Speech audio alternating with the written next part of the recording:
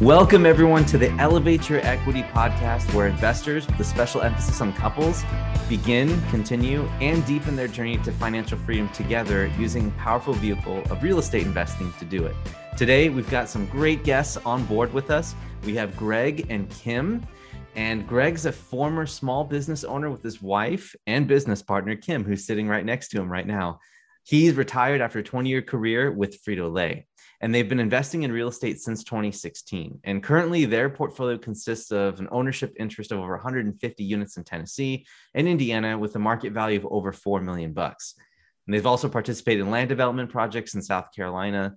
And they've also recently partnered to scale both flipping and multifamily investment opportunities in Central and Eastern Tennessee. So lots of stuff going on. Really great to have both of you guys on the show. Greg and Kim, how are you guys today? Doing very well. Thank you. Yourself? Very good. Good. Thank you. Yeah, absolutely.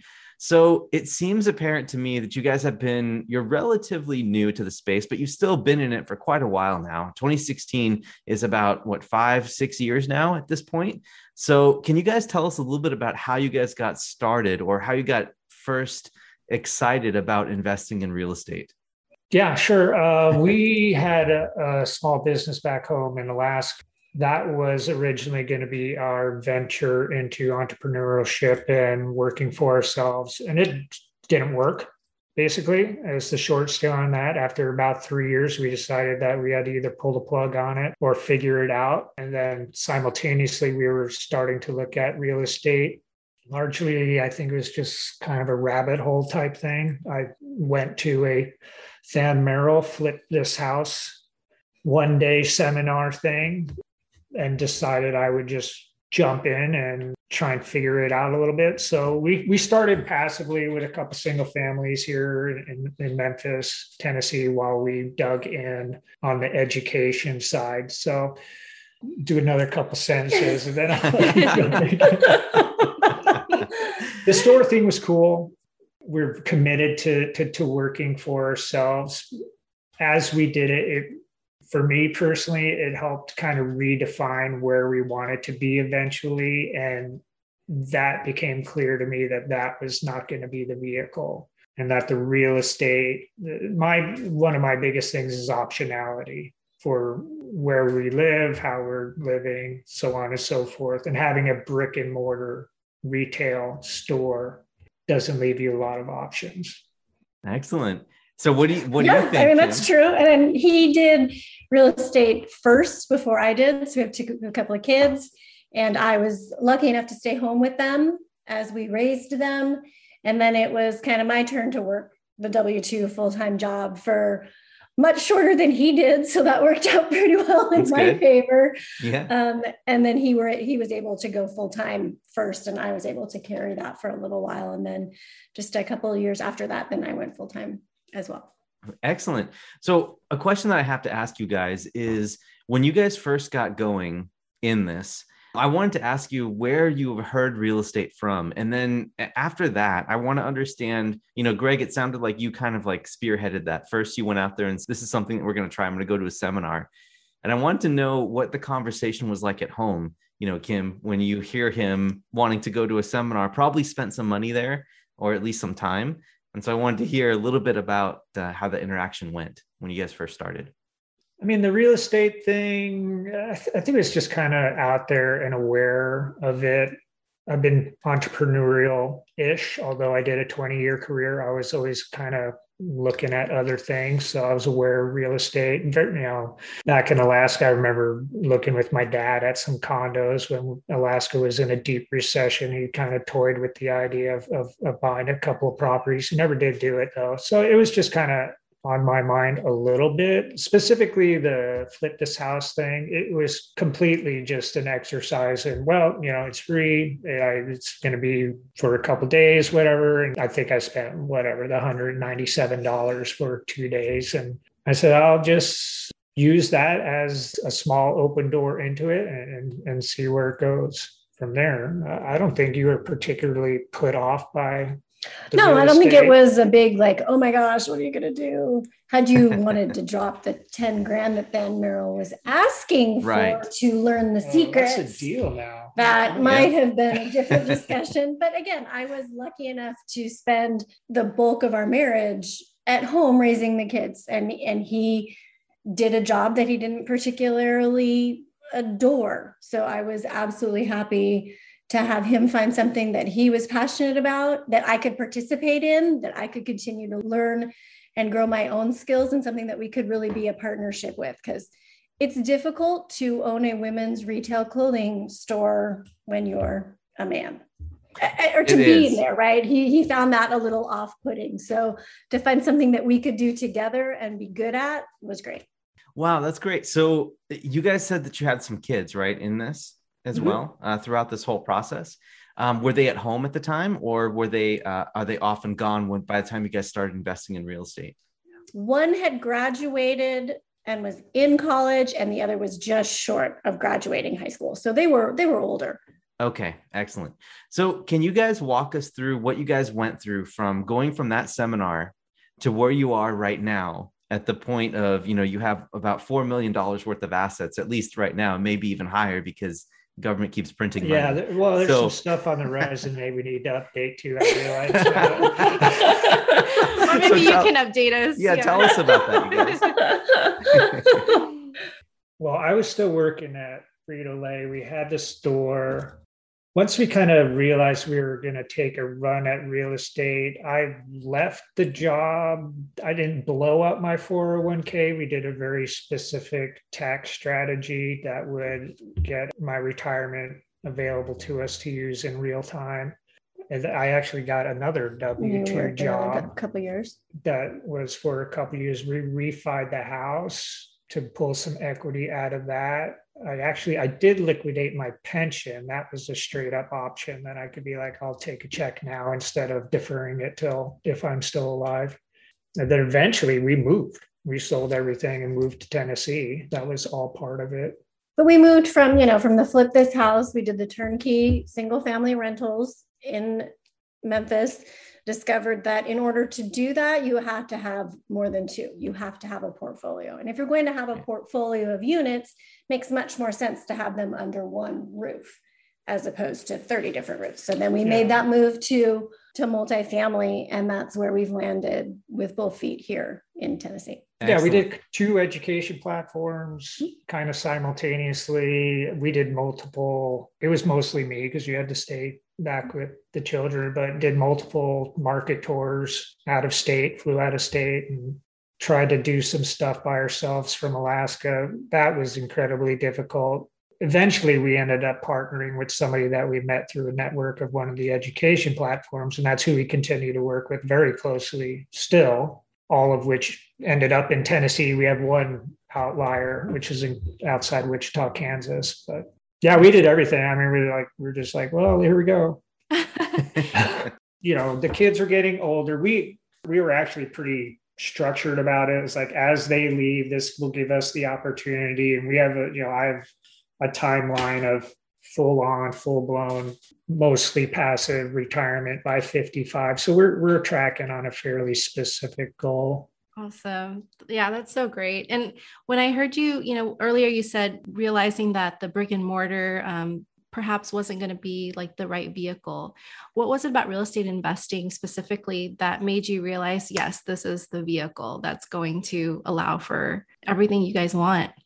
That it was scalable, that there was plenty of tax advantages to it, that to some extent it is a very mature industry. You can be successful and not be in the market you're investing in. You can do it in a lot of ways, either as a limited partner or more actively like we are. We've also been a limited partner. So it just gives you a lot of options.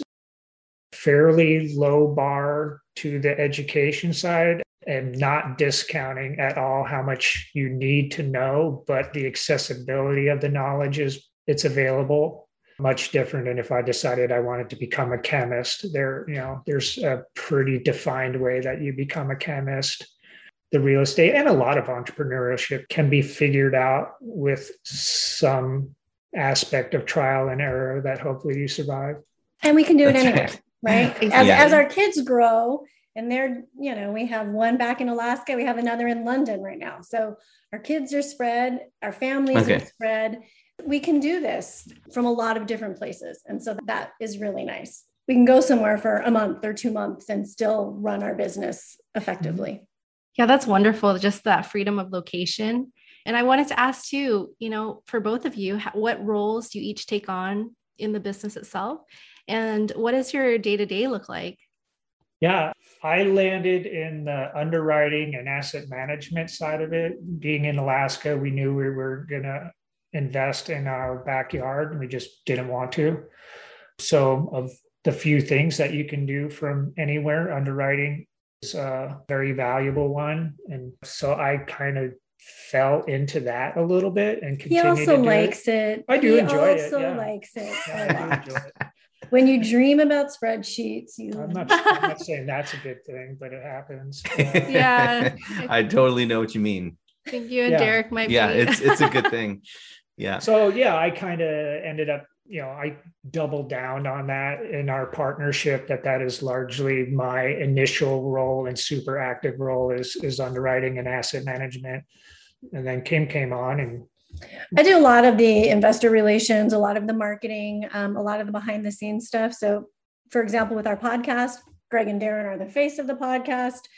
I do all the back end stuff. So I edit and I line up guests and make sure those pieces are working.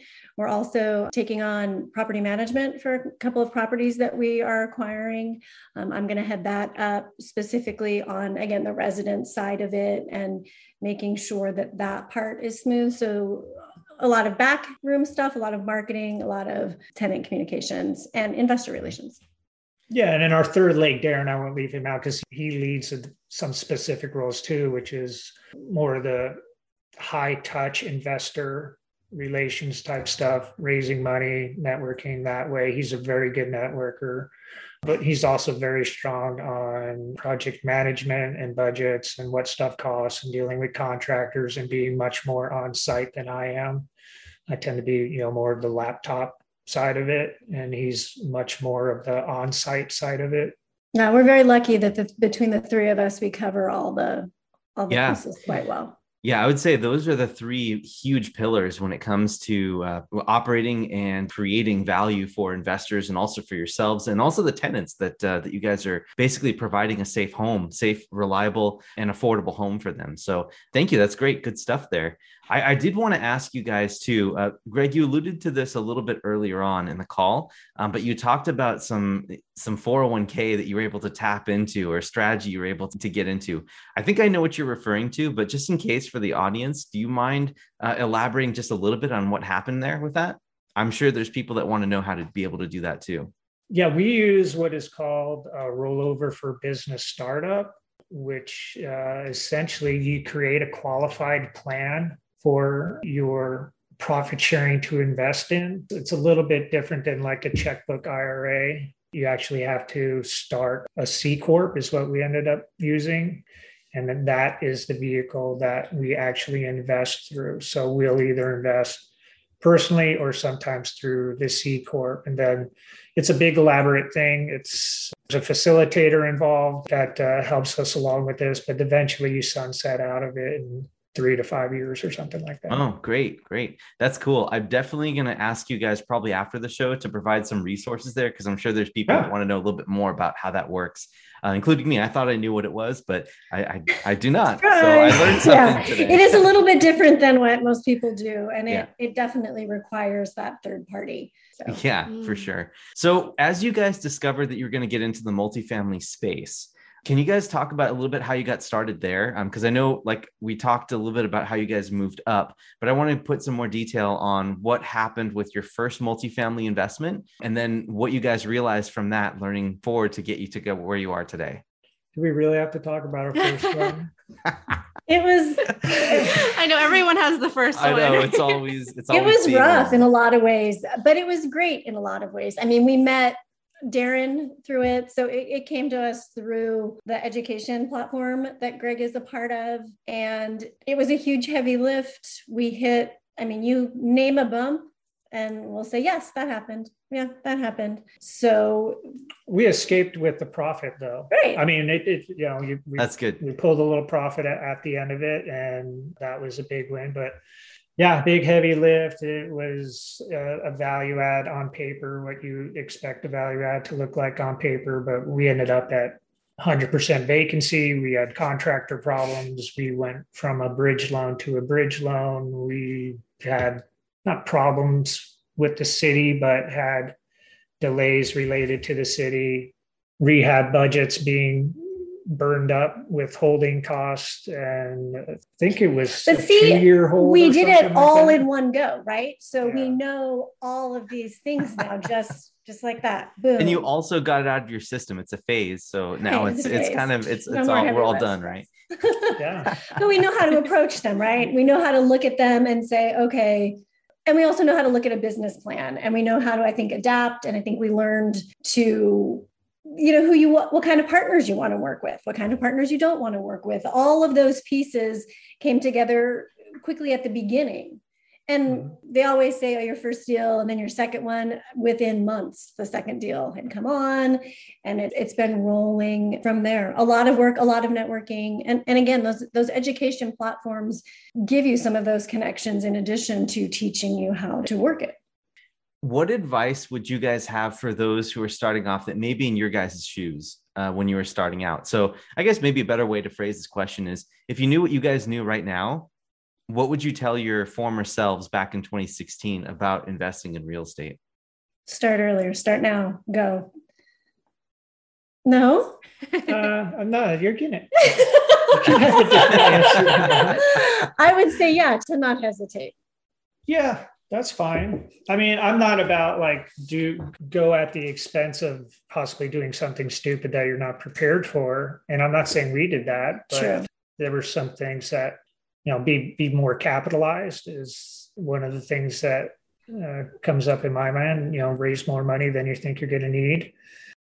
And we're super active as asset managers. I mean, I was reading county regulations for setbacks and stuff today. There's a lot to this that is not covered in the educational platforms. It's a totally different story when you actually own a piece of real estate, how specific and project specific things are. So, but it's all figure outable. Right? Oh, absolutely. I mean, it's not, Don't be scared. Don't be scared by what you don't know. Continue to go. I think that's what I meant. Don't be scared by you don't go and go for it. It's worth it.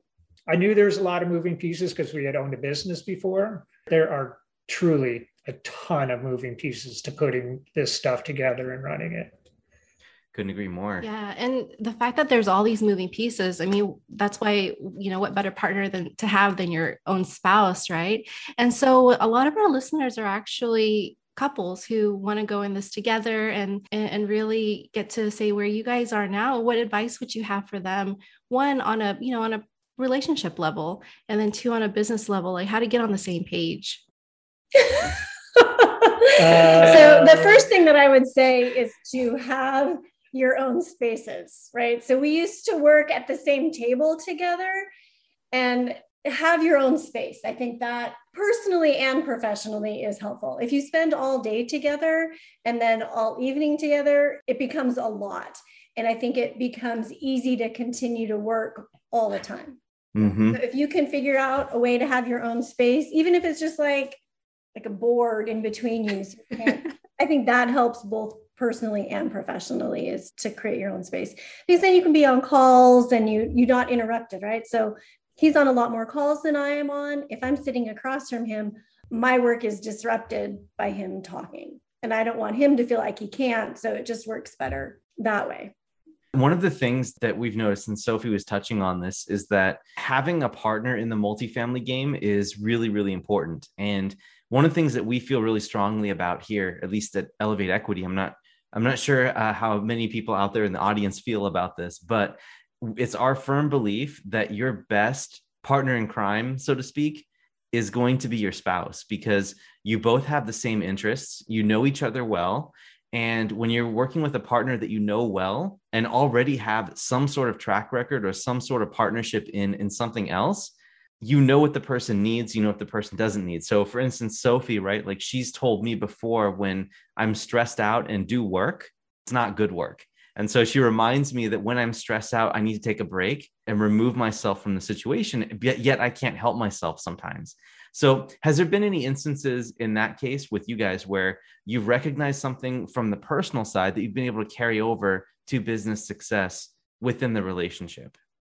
Well, I know Kim knows, like, I'm like, feel stressed if I feel like there's still work to be done, especially stuff that is on the has to be done list and not like the would be nice to do list. Then I carry that a little heavier than maybe I should. So that trickles into just the rest of my day. If I'm like, it's hard for me to do something over here when I really think I should be over here doing something else. So sometimes I have a little trouble just letting work go a little bit. And to some extent, just being able to just like, I'm done working. We'll go on a walk. We spend a lot of time walking. That's how we'll take a break. You know, it's like, let's just go for a walk, clear our head, whatever. And sometimes I'm sure we have both said, it's like, I just want to go for a walk. I don't want to talk about work. You know, I just want to look at the squirrels, you know, see if there's any ditch fish swimming around. At some point, you just got to be able to be. And at the same time, I think we know each other so well that I can point out when I know he's had trouble with something, like he's been on a call or something, and I know he's done a good job, right? And then it's against his tendency, right?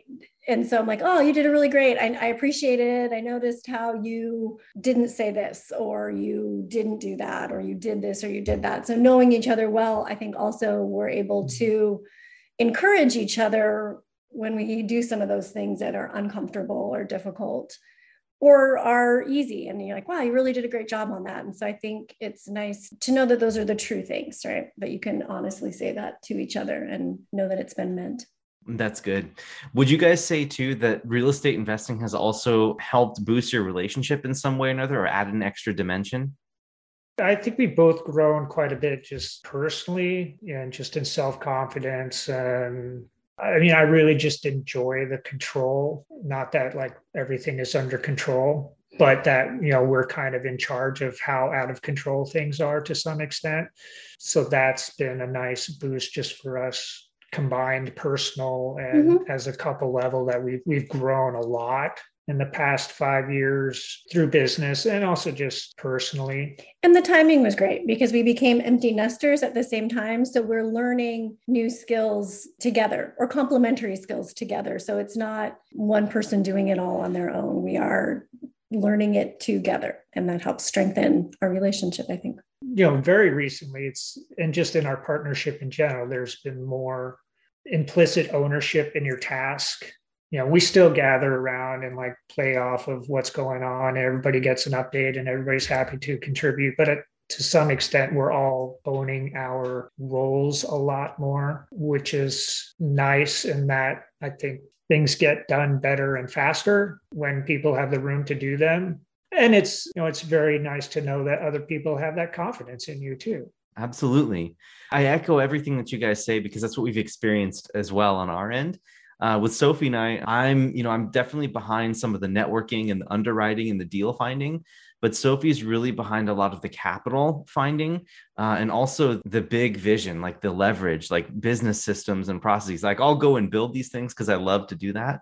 And I love talking with other individuals, but at the same time, you know, she helps like provide a compass and also helps be a mirror for me to be able to say, hey, you know, it's time to take a break, or like, why are we doing all of this work? Like the perspective is not right. You know, if we're spending all of our days doing all this investing, but not enjoying the time that we've created because of all this, you know, it kind of defeats the point behind that. So I love the dynamic that you guys have. And it seems like you both know each other so well that the natural skills and talents that you guys have just kind of floated into the roles that you have.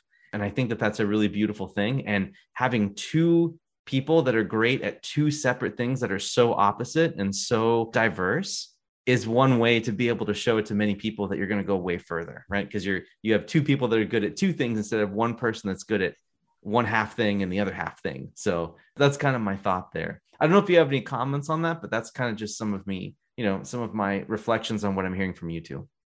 Yeah, I mean, the knowing each other very well is absolutely true. I think it could be difficult because I think the expectation level when you're working with a spouse. We're totally keeping that in the podcast, by the way. I know I have a tendency to be much sharper and direct than I probably would be with somebody that was strictly in a business relationship with. And I have a tendency to bend a little more than I would with somebody who I was in a business relationship with. It's beautiful. That's so great that you have that self-awareness to be able to identify that. Because I think that happens with us too. And maybe it happens unconsciously because, there's like such a blurry line between the two.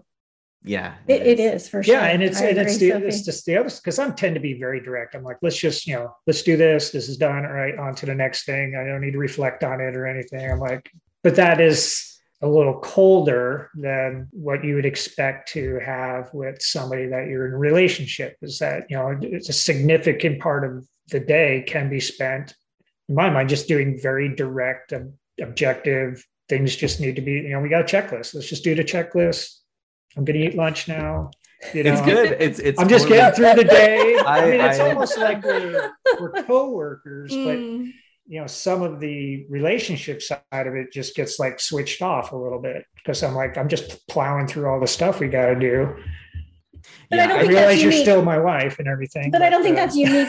I don't think that's unique to us or to any relationship. I think when you get focused on doing what you're doing, a lot of the other things fall away. And we've been working together in the same space now for it's been almost 2 years. And so we've learned to adapt to it, just like you would learn to adapt to a coworker in your regular W-2 office. So it's just harder to stop that. And you just have to give each other grace and space, right? I mean, that's just what it's all about. Mm-hmm. It is. You have to learn how to work with each other well, because if it's two well-oiled machines that are working together on separate tracks, but going in the same direction, that's great, because you're headed the same way, but you have two different ways of doing it.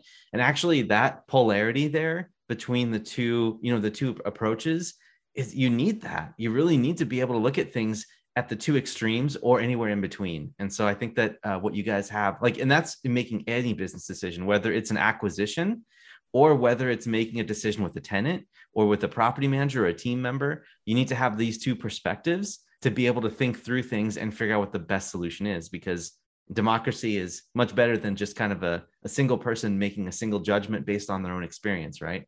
So, absolutely. So, and I think the same thing could apply to your personal life and your relationship as well. Sometimes 100%. Having two different and figuring out how to make that work. 100%. We can't always agree on everything all the time. So I wanted to take a minute right now to shift to the actual real estate investing world now. So I know Sophie doesn't like this part very much, but we're gonna start talking about the deal acquisitions you guys look for, things that you may advise other people on when starting out. But let's talk about your typical asset today. What are you guys looking for today? What type of returns are you seeking? What are you specifically looking for? Is it local, or are you looking out of the market, or does it depend? Just give us a little overview there as to what you guys are seeking. Yeah, we're still super Tennessee centric. I mean, we have 2 deals, 2 apartment complexes under contract to buy. We're selling one, and we have potentially 2 RV parks that we're getting under contract here. So we know what we're doing every day for the next 3 months at this point. It tends to all be in Tennessee. We're kind of taking what the market is giving us a little bit. So we are doing a couple of syndications. We are doing a couple of joint ventures. They tend to be in the 30 to 70 range still.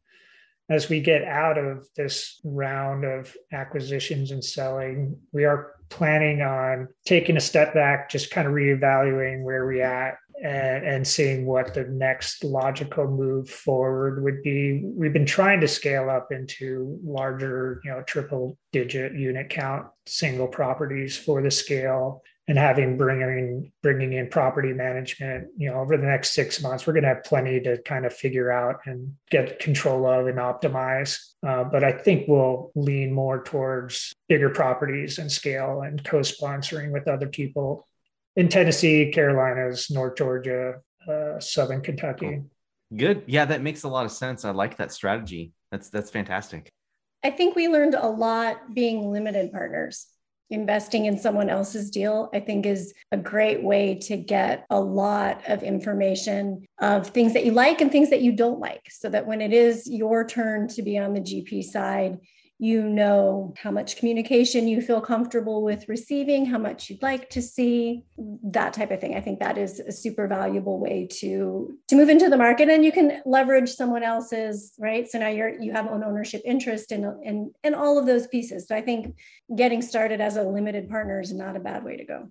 Yeah, I would say there's a lot of people I talk to in meetups, and they really underestimate what they could bring to the table, whether they're construction industry or GCs, or they've owned other businesses, or they've had some kind of HR role where they're just really people managers. And I'm like, I would love to have an experienced GC on my team. It's just like, don't underestimate how much knowledge you have that somebody else might be needing. And it's really specifically to people that, well, I only own a couple of fourplexes. I'm like, that's more than most people ever do. And it's not invaluable at all just because it's not 100 units or something. It's the same thing. It's just at a smaller scale. You'll just have more doors to knock on. That's all. Greg, I couldn't agree with you more there. One thing that comes to my mind on this is one of my mentors telling me that wherever your mindset is, your external world is going to follow. So if there's a person that has the mindset that even though they only have 3 or 4 fourplexes, right, they have the mindset of someone who has multiple hundred doors, that's the person to work with. That's the person, because it's just a matter of time before someone with that type of mentality, that drive, that commitment to taking care of people and others, and the commitment to solving problems, it's just a matter of time before all that catches up. You know what I mean? Because it's a consistent long game when it comes with multifamily and when it comes to investing in real estate.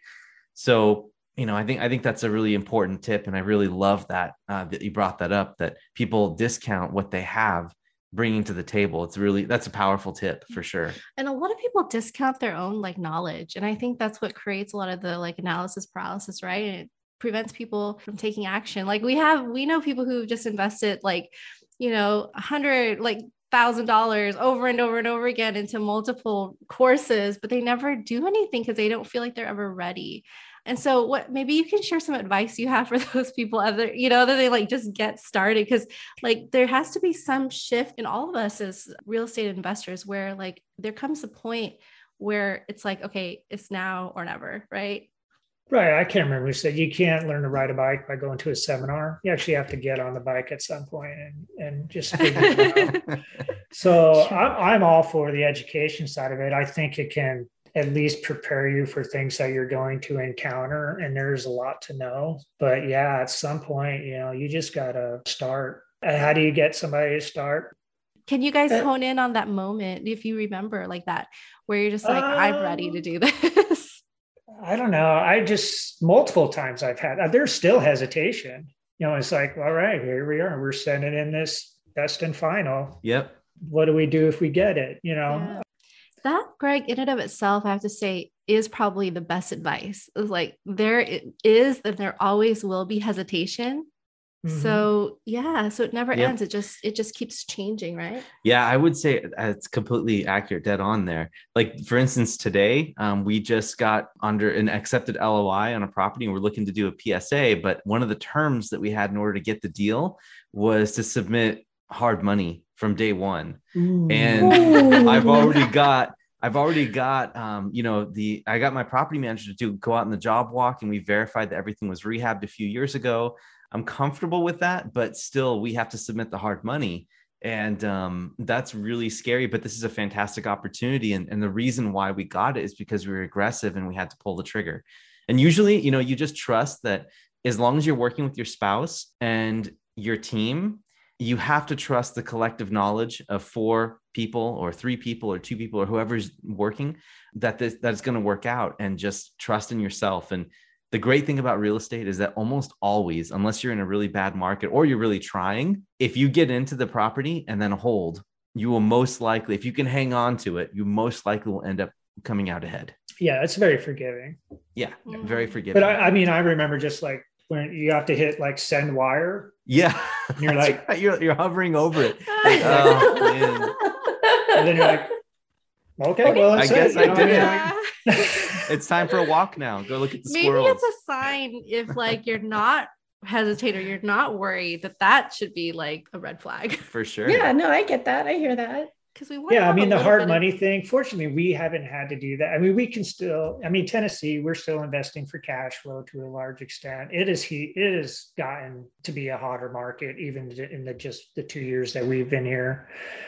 But, you know, if you can get to that confidence level in your market and with the property and your micro knowledge and you really know what you're talking about and you feel good about it, I wouldn't say that hard money at all is something that you shouldn't do, because that might be the very reason, like you said, that you got the deal. That can be your differentiator, which is much harder from somebody, you know, investing from 3,000 miles away is going to have a much harder time doing that, unless they just got, you know, money they can light on fire. But 100%. That's right. And you can't compete with those guys anyway. I mean, if you're willing to just, you know, look at that as part of the risk, and if they lose it, they got more. I'm like, well, that's part of you know, this game, you know, that we're playing.